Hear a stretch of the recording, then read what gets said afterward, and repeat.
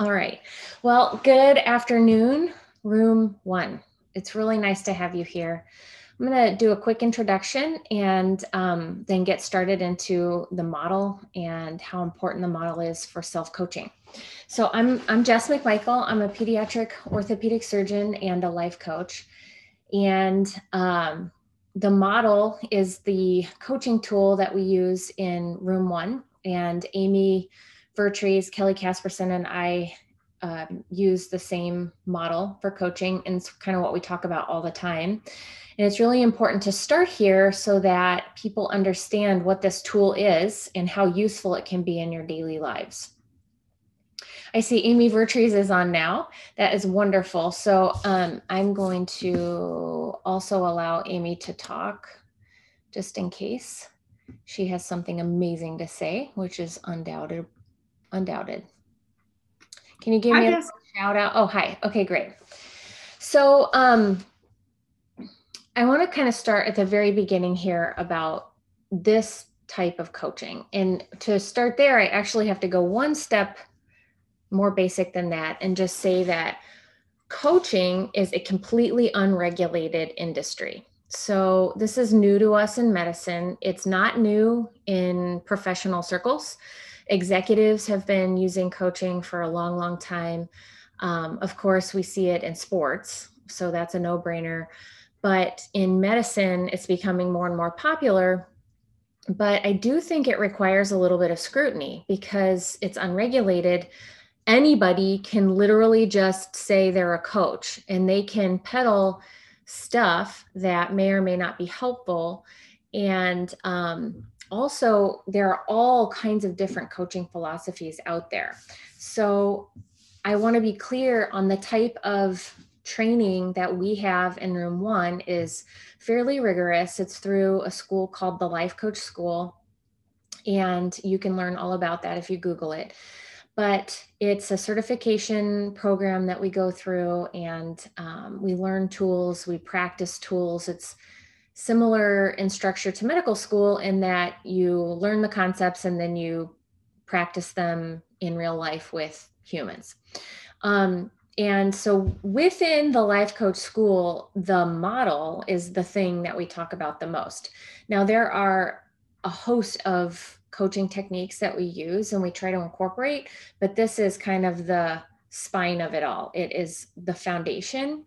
And the wonderful thing about the model is that if you learn it and then you develop a practice to use it in your everyday life, you have this self-coaching tool that you can use without any difficulty. I mean, it's just like, having propranolol available for high blood pressure.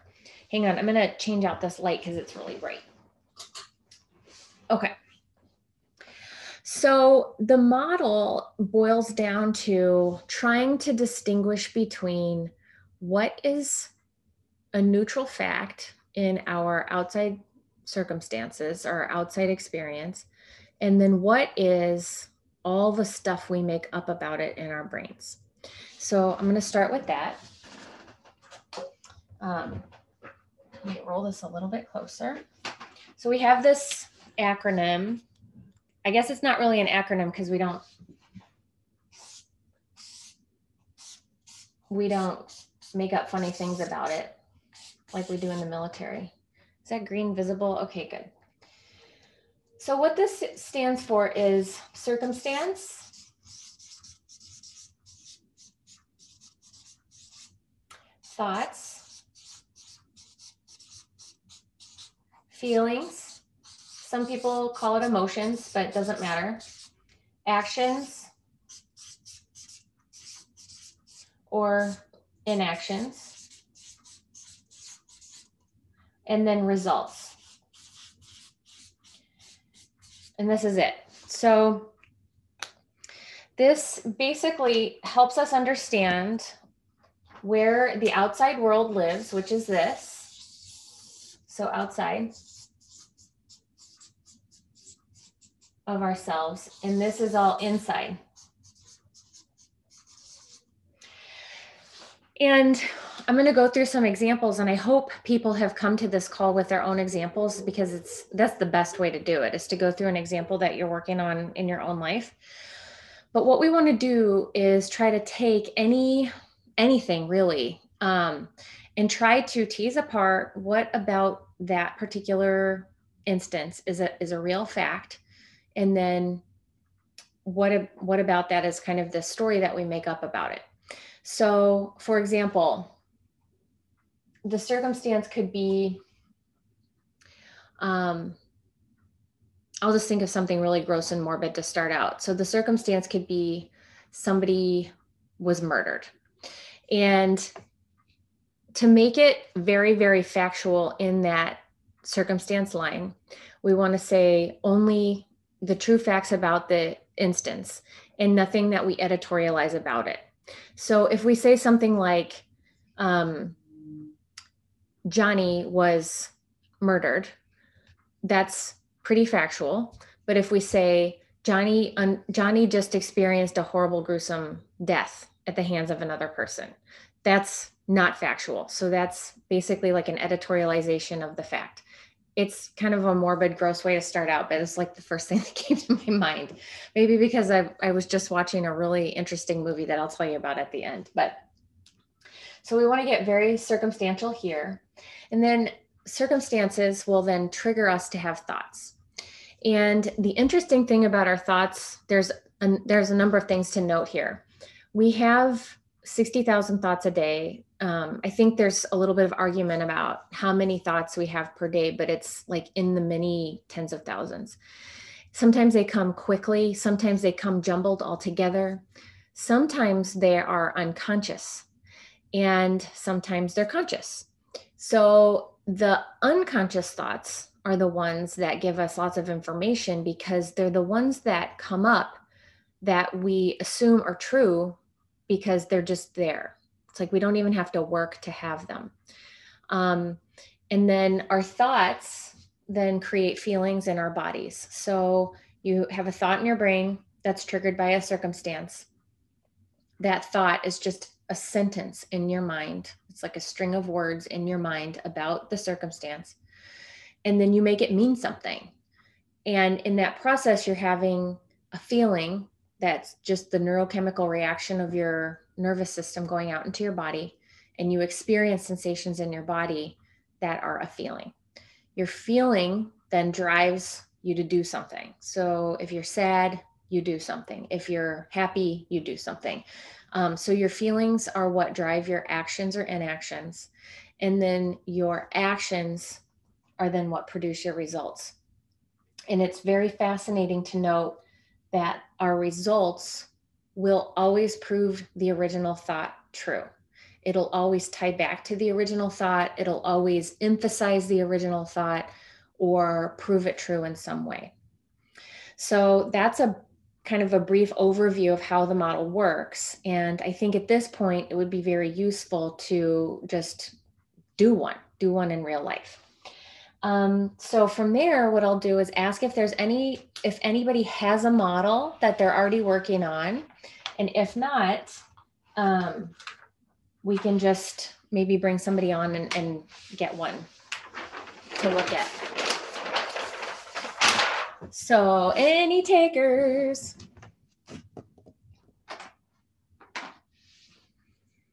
And then Vertree's in the house. If you have one that you have recently, we could do yours if we don't have anybody to go through one.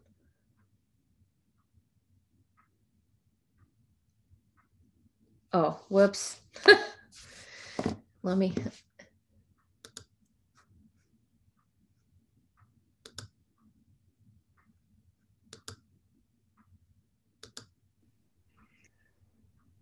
Okay. Does anybody have a model that they have done or want to share? And then Amy Vertrees, do you have one that you would like to share? Hey, so it's me. If no one has one, I can come up with something. Yeah, it might be useful, since this is like the beginning of the month call, to just go through one spontaneously for everybody to understand how it works. Sure. Let's see. I have a partner. We don't see eye to eye often, and I very annoyed because he's like 250 notes behind. And since he's not submitting his notes, we're not getting income into the practice. Okay. All right, great. So what Amy just did was basically told me a paragraph of sentences of things that she's thinking. And what we want to do with that paragraph is really tease apart what's a fact and what is her thought about the fact. So we'll create our model here. We heard the feeling, which was interesting. She said she's annoyed. But usually we don't have a feeling that readily available, but that's awesome. It's nice to have that. So let's talk about what you just said, Amy, and we will tease apart facts from thoughts. So you said your partner, it has 250 notes. He's behind. Correct. So I would offer that even though we would all agree he's probably behind, not everybody on planet Earth would agree that he's behind, but we could say that there are 250 notes in his inbox. That sounds fair. Okay. So you have a partner. It's entirely possible someone's worse. Right? See, that's what I mean. So that's really, it's an important point because what seems like behind to you doesn't seem like behind to another person. And for it to qualify as a fact in the circumstance line, we want to just boil it down to very, very neutral terminology. Okay, so partner has 250 notes to sign. And then you said something about how your guys aren't getting paid. So could you reiterate that? Luckily, I mean, this is not a big surprise that he did this. So we are in a interesting model to where we share a practice, sort of, but we're both responsible for our own finances. So quite honestly, him having 250 notes and potentially not getting paid for it doesn't have that much effect on me. Although our practice management company was trying not to pay me this month because he's behind. Okay, so is that something that we could put into like a provable fact? Did they state that? Or did they give you an email or some kind of communication that said, we're not paying you because he hasn't done his notes? Um, I did not get, I got a paycheck that said zero. And so I called them and that's when they told me that. Okay, good. So we can say that. So the practice management company, I'll just abbreviate to PMC, says your paycheck is zero because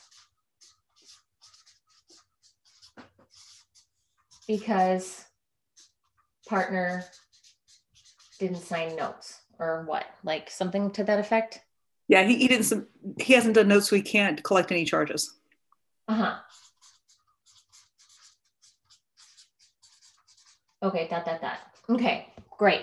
So, and I would like to offer for everybody to communicate within the chat as much as you want, because as we go through this, I'm going to really go very slowly and try to go in painstaking detail so you can see how important it is to spend time pulling apart a fact versus a thought you have about the fact, because it'll be really important in a minute to understand that. But if questions come up, we really want to know along the way what is making sense and not making sense, because this tool is so darn useful. So if you really learn it, it'll be useful in your everyday life. Okay, so with the paragraph of thoughts that Amy shared with me, we could see that she has some emotional charge behind what's happening. Like, my partner's behind. That's why I didn't get paid. Like, what the heck? And I can almost kind of hear in it even more than that. That's probably swirling around that you didn't mention.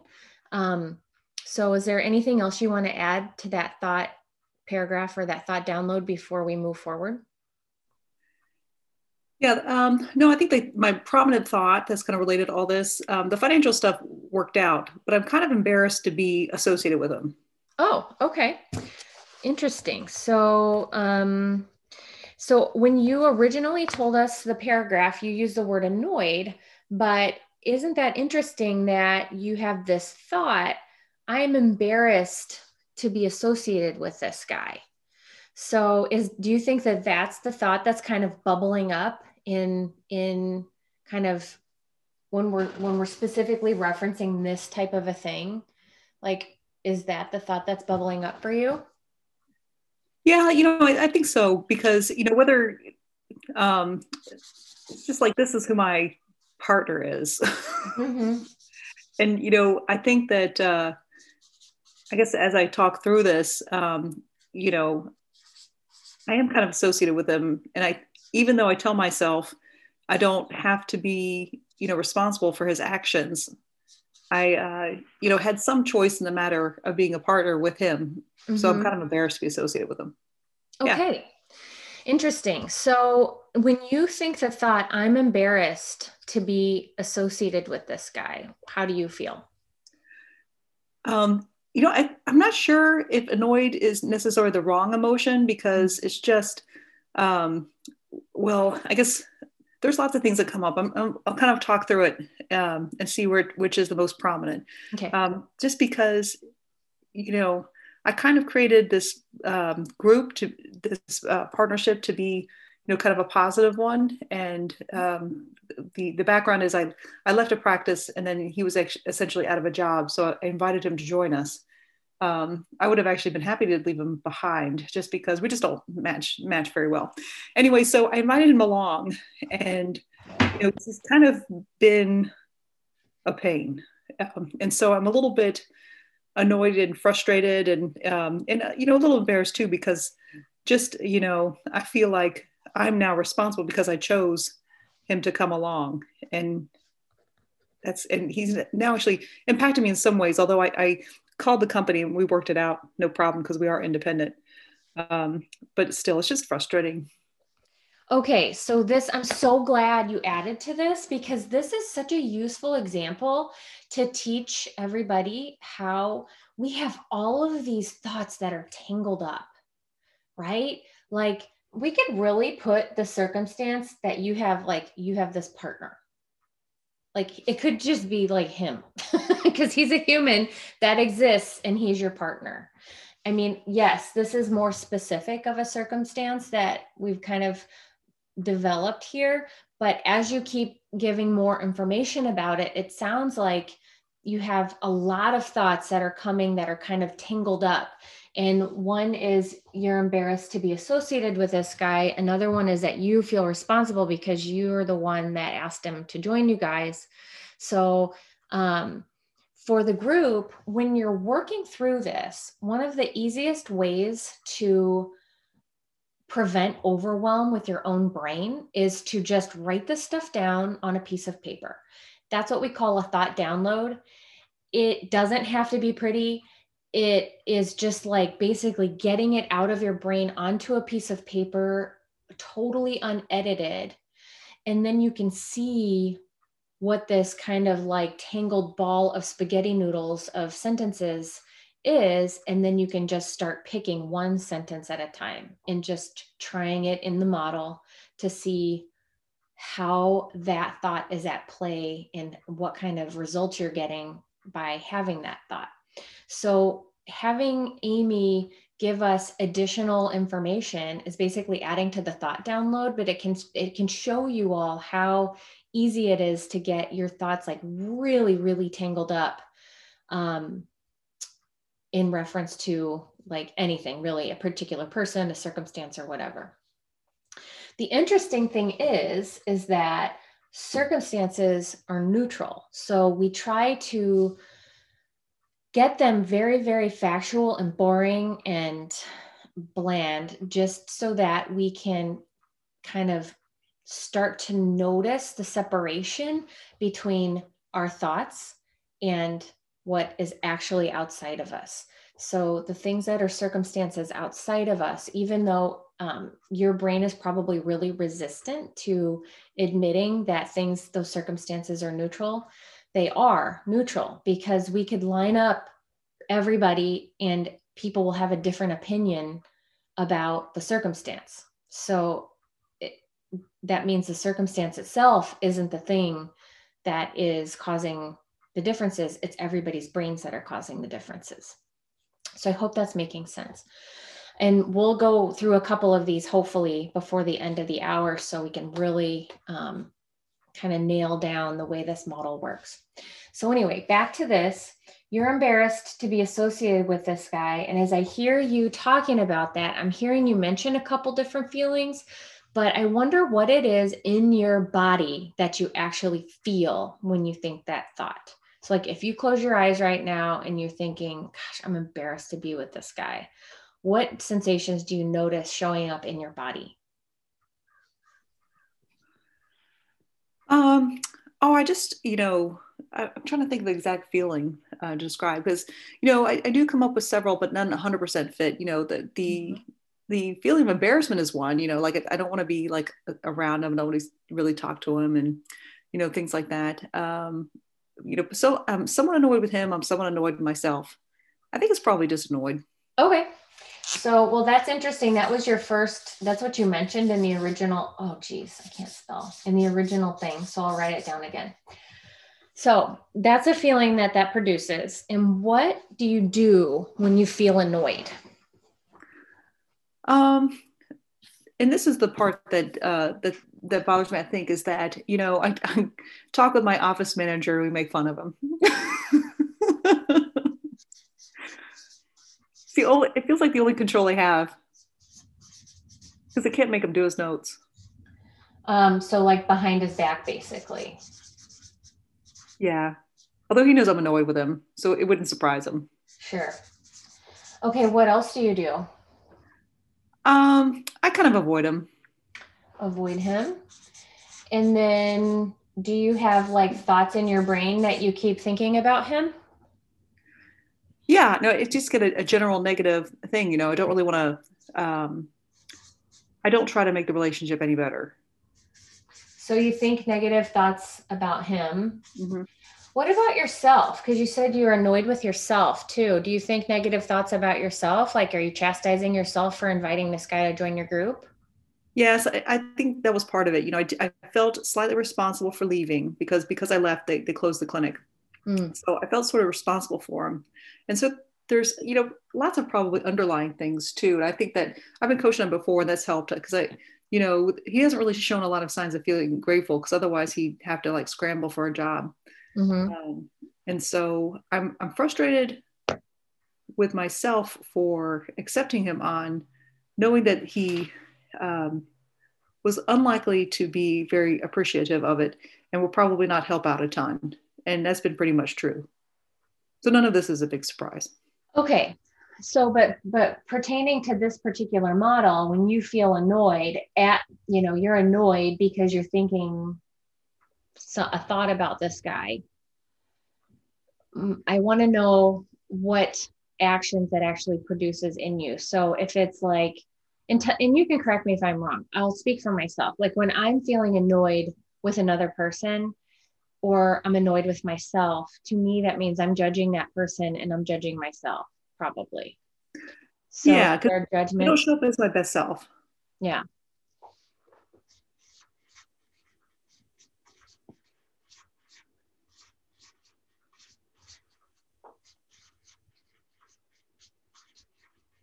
Okay.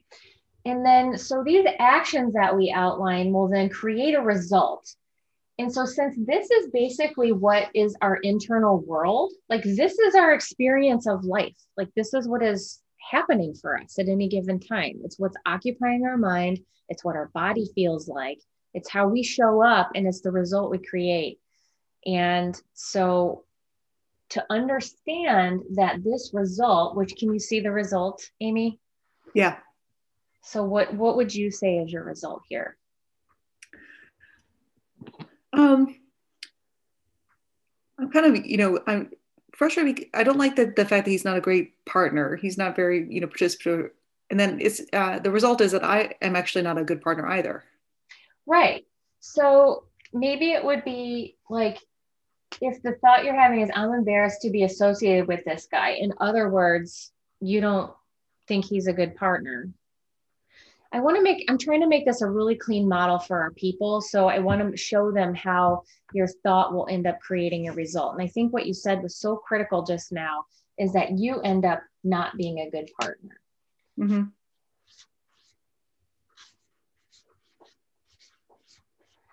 Um,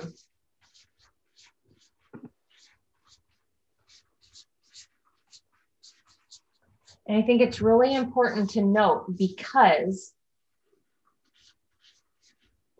you think he's not a good partner. So,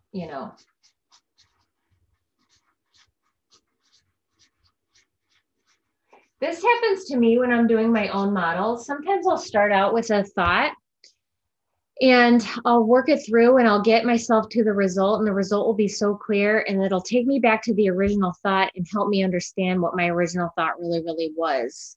So it's like, one of the things is that you're embarrassed to be associated with him, which I think translates to a more generic statement that you have running in your brain, which is, this guy's not a good partner. Like, maybe you're embarrassed by him. Maybe you feel responsible for bringing him in. And there are all these like sub thoughts that come off of it. But the bottom line is in your brain, you think this guy is not a good partner.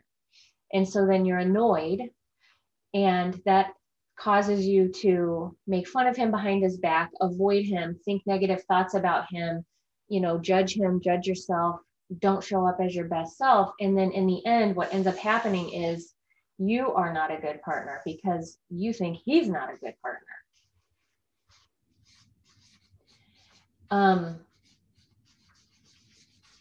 So this is great because we can see how the result then literally, it proves it true. It basically proves he's not a good partner and proves you're not a good partner.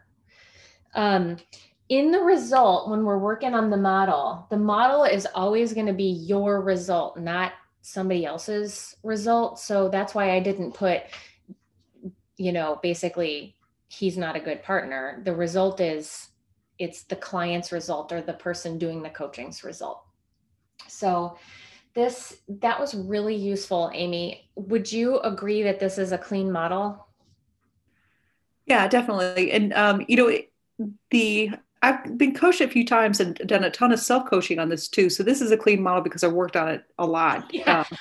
I mean, a lot. Which So is so good, right? Because we need that as an example to show people that when you start doing this, it's a fucking mess. When you start out, like, it's like your brain vomits on a page and then you're like sifting through it and you're pulling out these sloppy things and throwing it at this model and trying to figure out how it all fits together. And it takes practice, lots and lots and lots of practice, because the ultimate thing here is that this partner, I'm going to rewrite this actually, to maybe make it look a little neater, just for demonstration purposes here. So C is partner. He's just a guy. Thought is, he's not a good partner.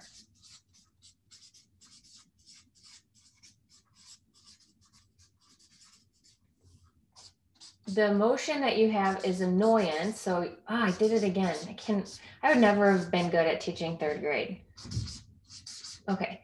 Actions are, the gossip you talked about, judge, avoid, etc. And then the result is you're not a good partner.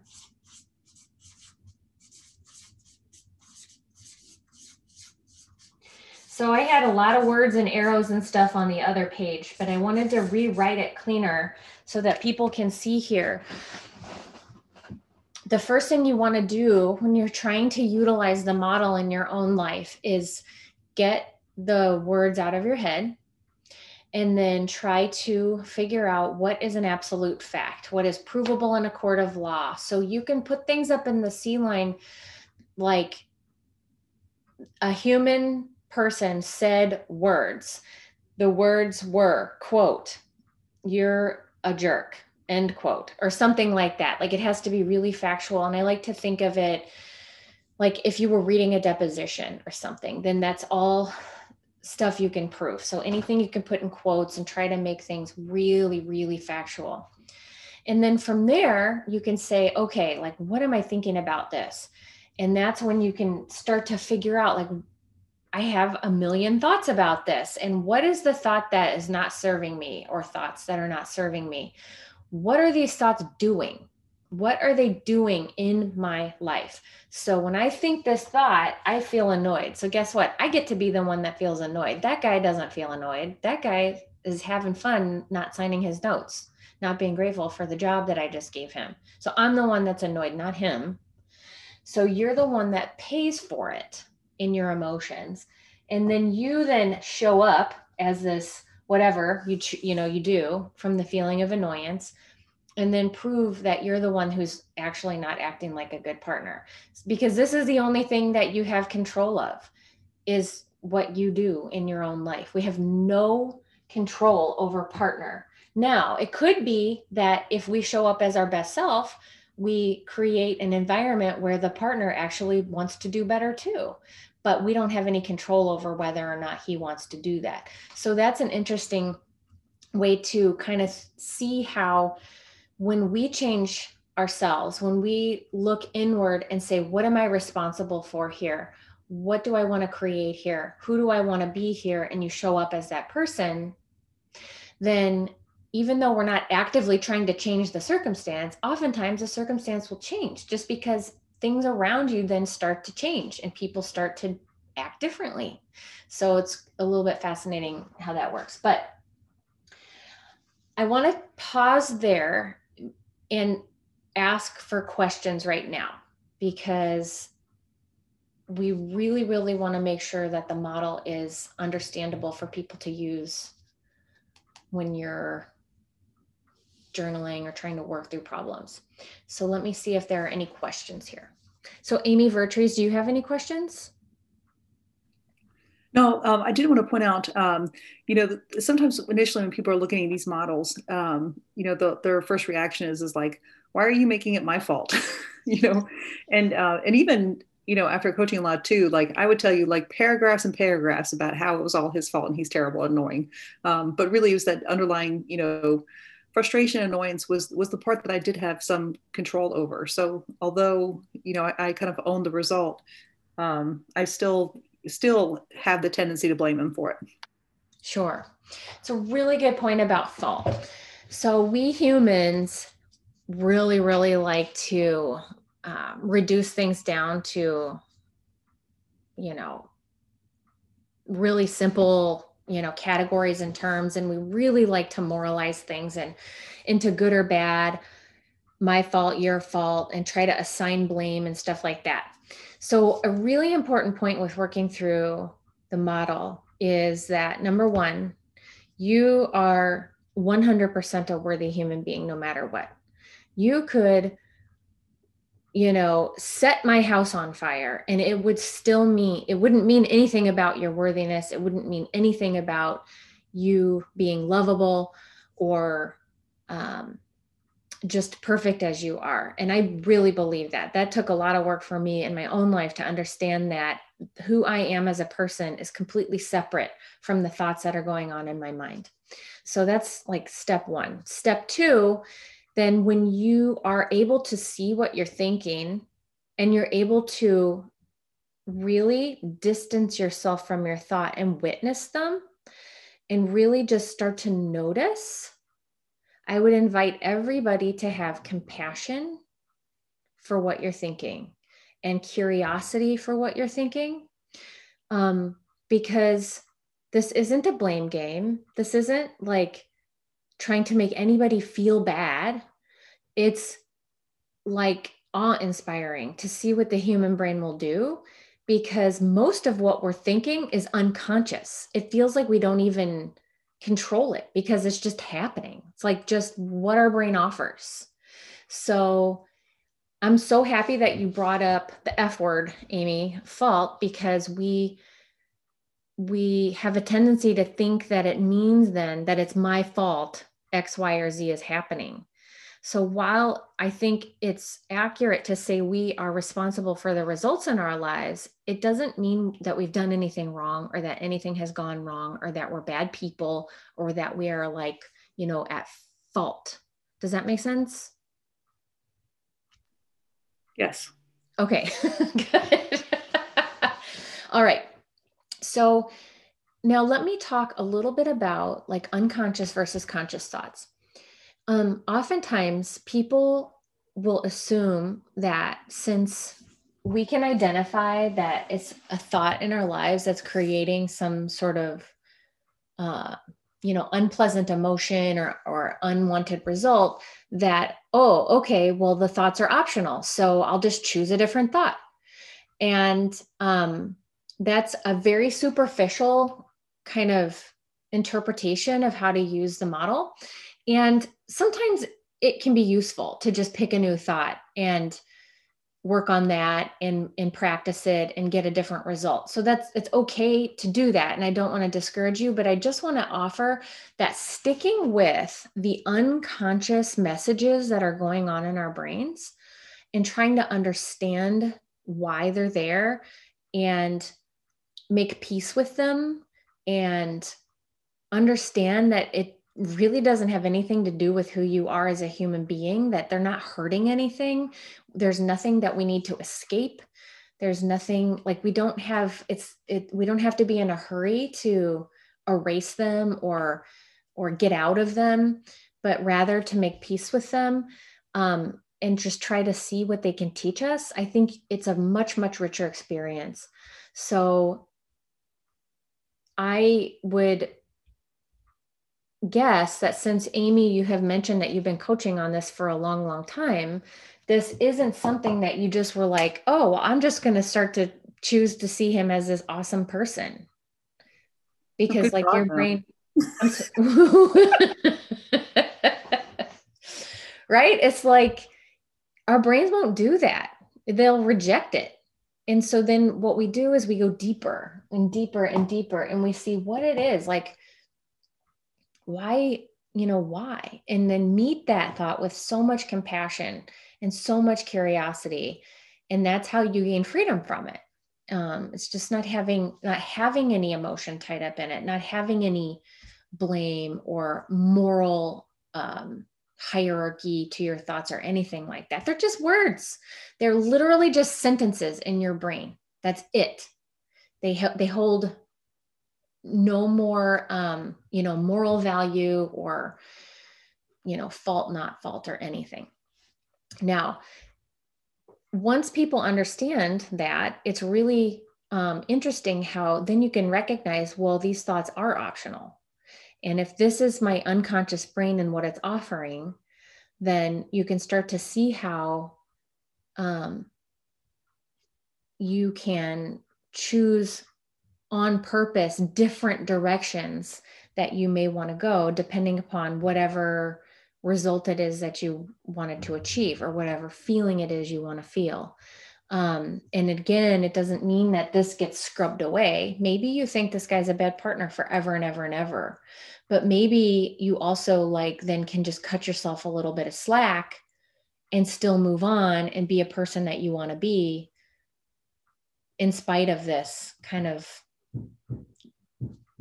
messaging that's, I would guess, has been in your unconscious mind, not in your conscious mind. I think the thought that I end up, kind of transitioning to is that,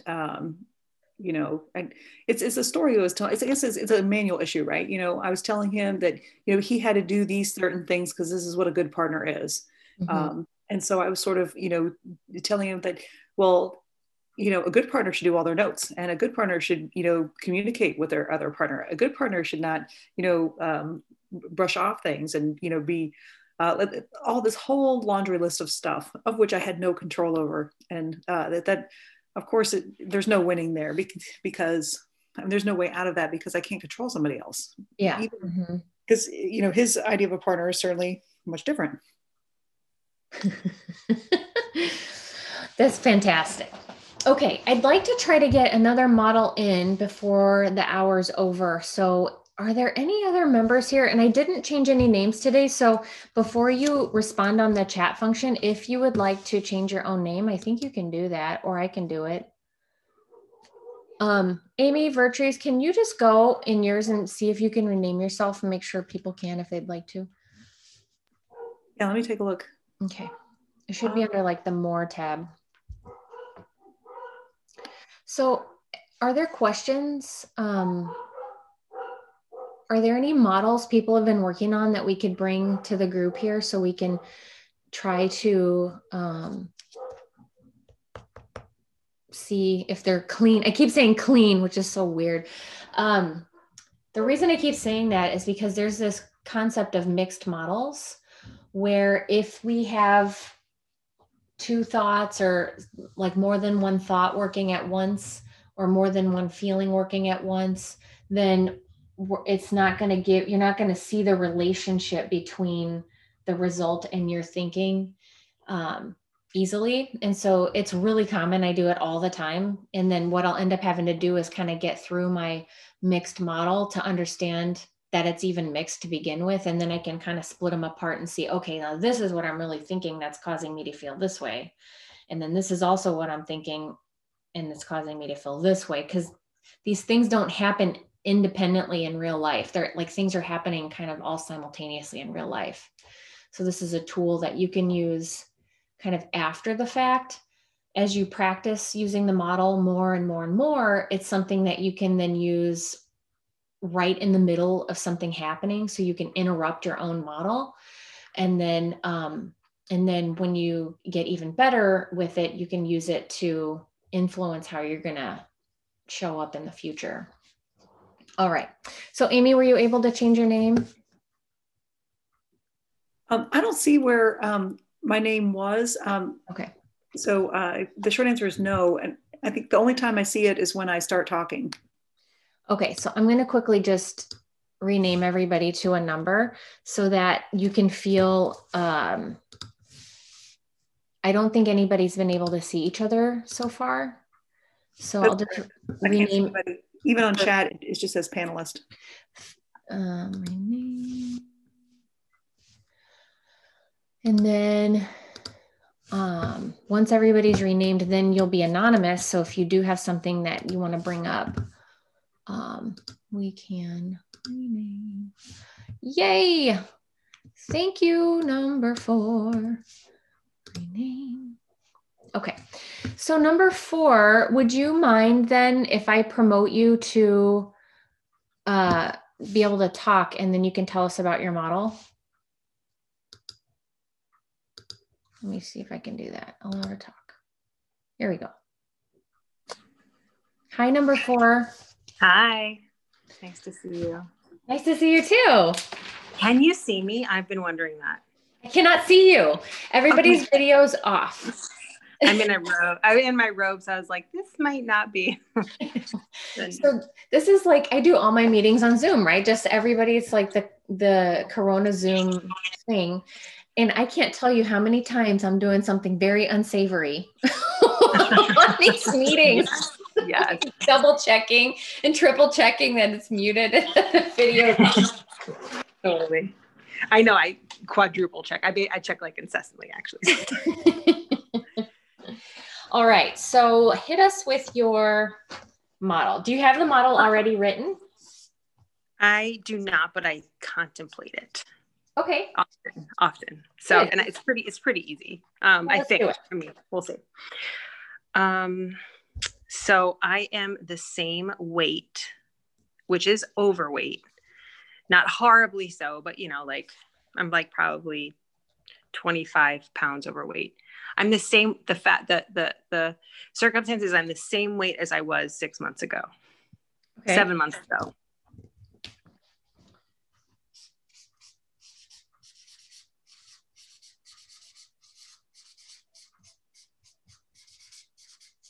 Okay. And what do you think about that?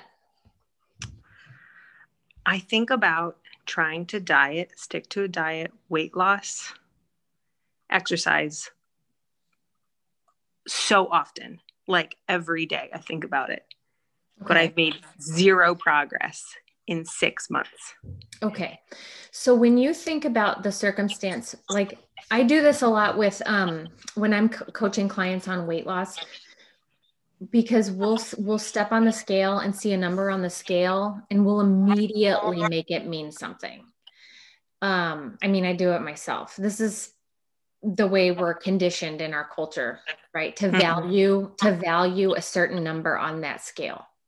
Mm-hmm. So, when you see that number, like what is the thought? Like, what are you making that mean about you?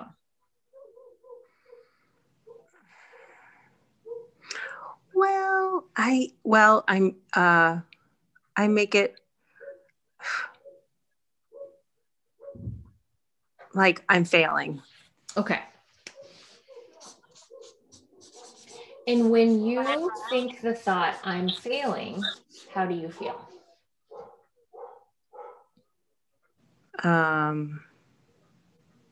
Frustrated, sad, worthless.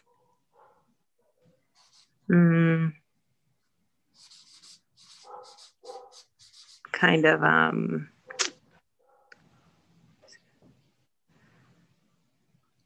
like like there's something wrong with me.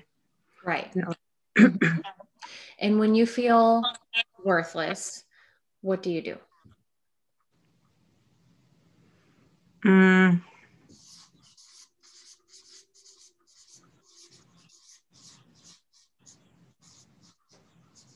I probably like perseverate on something not useful. Right. You said it actually. You said I obsess about it. You said I think about diet and exercise and weight loss and all, like it's like constant. Mm-hmm. Mm-hmm. What else do you do? I try to avoid. I don't know. I think I kind of try to avoid doing any meal planning whatsoever because I feel like it's going to be a waste of time because I'm going to fail anyway. I don't know if that's more of a thought. Yep, that's but called, I guess I avoid things. Yeah. Yeah. So that's called failing ahead of time. Yep. That's something we do all the time. Yeah. What about the judgment you have about yourself in this number?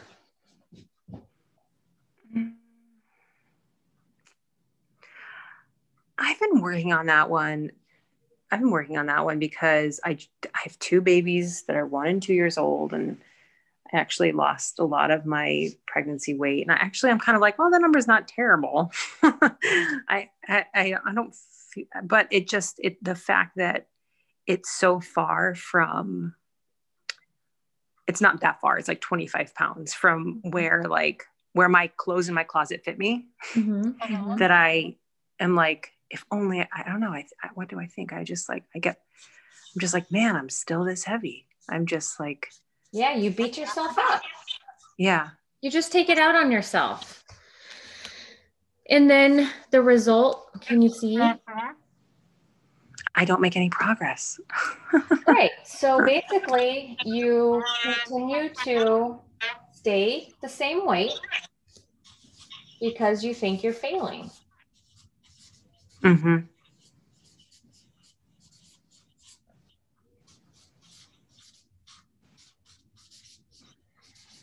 Okay, this is a very clean model. Thank you so much for sharing. And it's one I think most of us can really, really identify with. Now, this isn't necessarily a coaching call. This is a model call, but I would like to offer a little bit of coaching just because it's like hard not Sorry, to. I know. I was like, is this? No. So this is very fascinating. I am so excited, you all, because I just started an advanced coach training with this. It's called Advanced Coach Certification and Feminist Coaching. because I really, really have noticed some things that come up for women surgeons, particularly with the way we beat the shit out of ourselves and the way we have to like feel like we have to behave in this environment that's male dominated, and some of the relationship interactions we have with particularly female like nurses and techs and stuff. Anyway, in this advanced certification, there's this whole part of it about diet culture and about weight and all of the really like negative stuff we as a culture have wrapped up in a number on a scale. And it's really tricky to think about this from surgical terms, because we see what happens in our everyday practices when people come in. They have different risks of things happening if they are in certain categories of, overweightness. So I think it's even trickier to talk about this to our people, because we have so much tied up in our brains about what that number on the scale actually means. So I don't have good answers for you just yet, but I will in 3 months. And but what I've learned so far is that the number on the scale is data. That's it. It's literally just a number. But like, whatever the number is, look at what it is actually triggering for you, right? Mm-hmm. Like, you have this thought that you're failing. You're a surgeon, you're a mother, you're kicking ass, you're slaying every day. Yet there's this probably unconscious thought that you're somehow failing because of a stupid number. Actually, I shouldn't say it's stupid because that's an editorial comment, just because of a number on the scale. Isn't that fascinating? Yeah. Like, how much power then our thoughts about that? Like, so that would be really interesting work for you to explore when you're kind of going through your own thought downloads about it, is like, why is that number so important to me? What does it really mean? Like, does it mean that I'm not a healthy person? Does it mean that, X, Y, or Z? Mm-hmm. So, but that's a great model because it's very clean. Awesome. Yeah. And you didn't say here, like, I'm overweight, because saying that you're overweight is actually a judgment about the weight. It's just the number goes here, or like, I'm the same number that I was 7 months ago. That's very factual. Yeah. So that really is a very useful way to show how this I circumstance. was trying to make it defendable in court. It is so good. And I'm grateful to you. So like, we can totally see how this is the outside world. Like, this is just a number. And then this is the internal world of what you experience in your life when you think about that number. Okay, we have 6 minutes left. Are there other questions?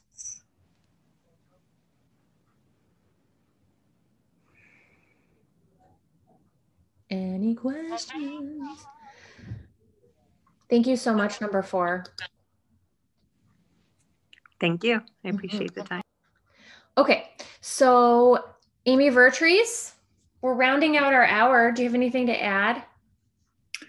No, I think that's a great model. Corinne Crabtree talks about this all the time too, because that whole circumstance of a number. We think we're failing, even though even if you're not obsessing and you're doing all the right things, sometimes that number still doesn't change. And so it's just wrapping our head around like such a neutral thing that we make so charged. We do, and it's just a number. Yep. So Katrina Ubel is amazing, and Corinne Crabtree.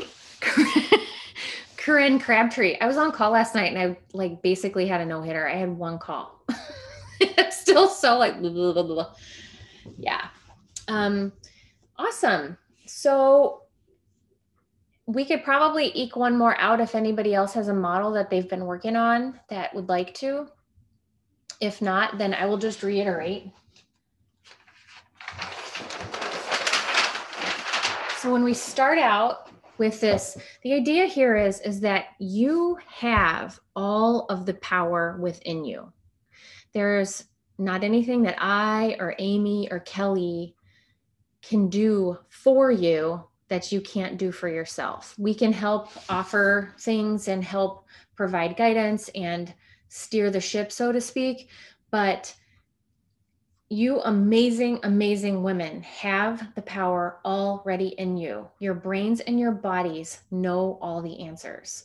And using this in your lives just by simply jotting down your thoughts about anything. And I do get questions about like, what's a thought download? How do you do it correctly? Well, there's no correct way to do it. Some people like to journal, like traditional journaling. Other people like me like to write little fast things down on Post-its or on teeny tiny pieces of paper. Sometimes I just dictate into my phone in the notes, like things that I'm thinking about. And then you just look at your thoughts, become the observer and become this compassionate observer who's really like distanced, because who you are as a human being is perfect. And then your thoughts are just these sentences in your brains. And sometimes your brain offers you up a heaping plate of garbage. And sometimes your brain offers you up like something nice, but that doesn't matter because it's not who you are. And then understanding what these sentences are doing and how powerful they are in the way you show up, in the way you feel and experience the world, and then in the things that you do, and then the results that you end up creating, all coming from the original thoughts, is it's the key. It's the key to everything, because then you just get to decide. You just get to say, okay, well, this is total bullshit, and I don't think that I'm going to waste my energy on this anymore. Sometimes we don't even have awareness that these thoughts are at play in our lives. And then sometimes, like for me, I'm really working a lot now on not erasing the shitty thoughts. I'm just like, yeah, thanks, brain. You did it again. You're offering me the shitty thought. Thank you so much. I totally get it. Now let's try to understand this a little bit better. So anyway, all right. I guess I had a little bit of verbal diarrhea there towards the end. So let me sign off for tonight. And then I think our next event is on Thursday. Right, Amy? I think it's Thursday. Yeah, Thursday, same time. And this is all about love. All about love.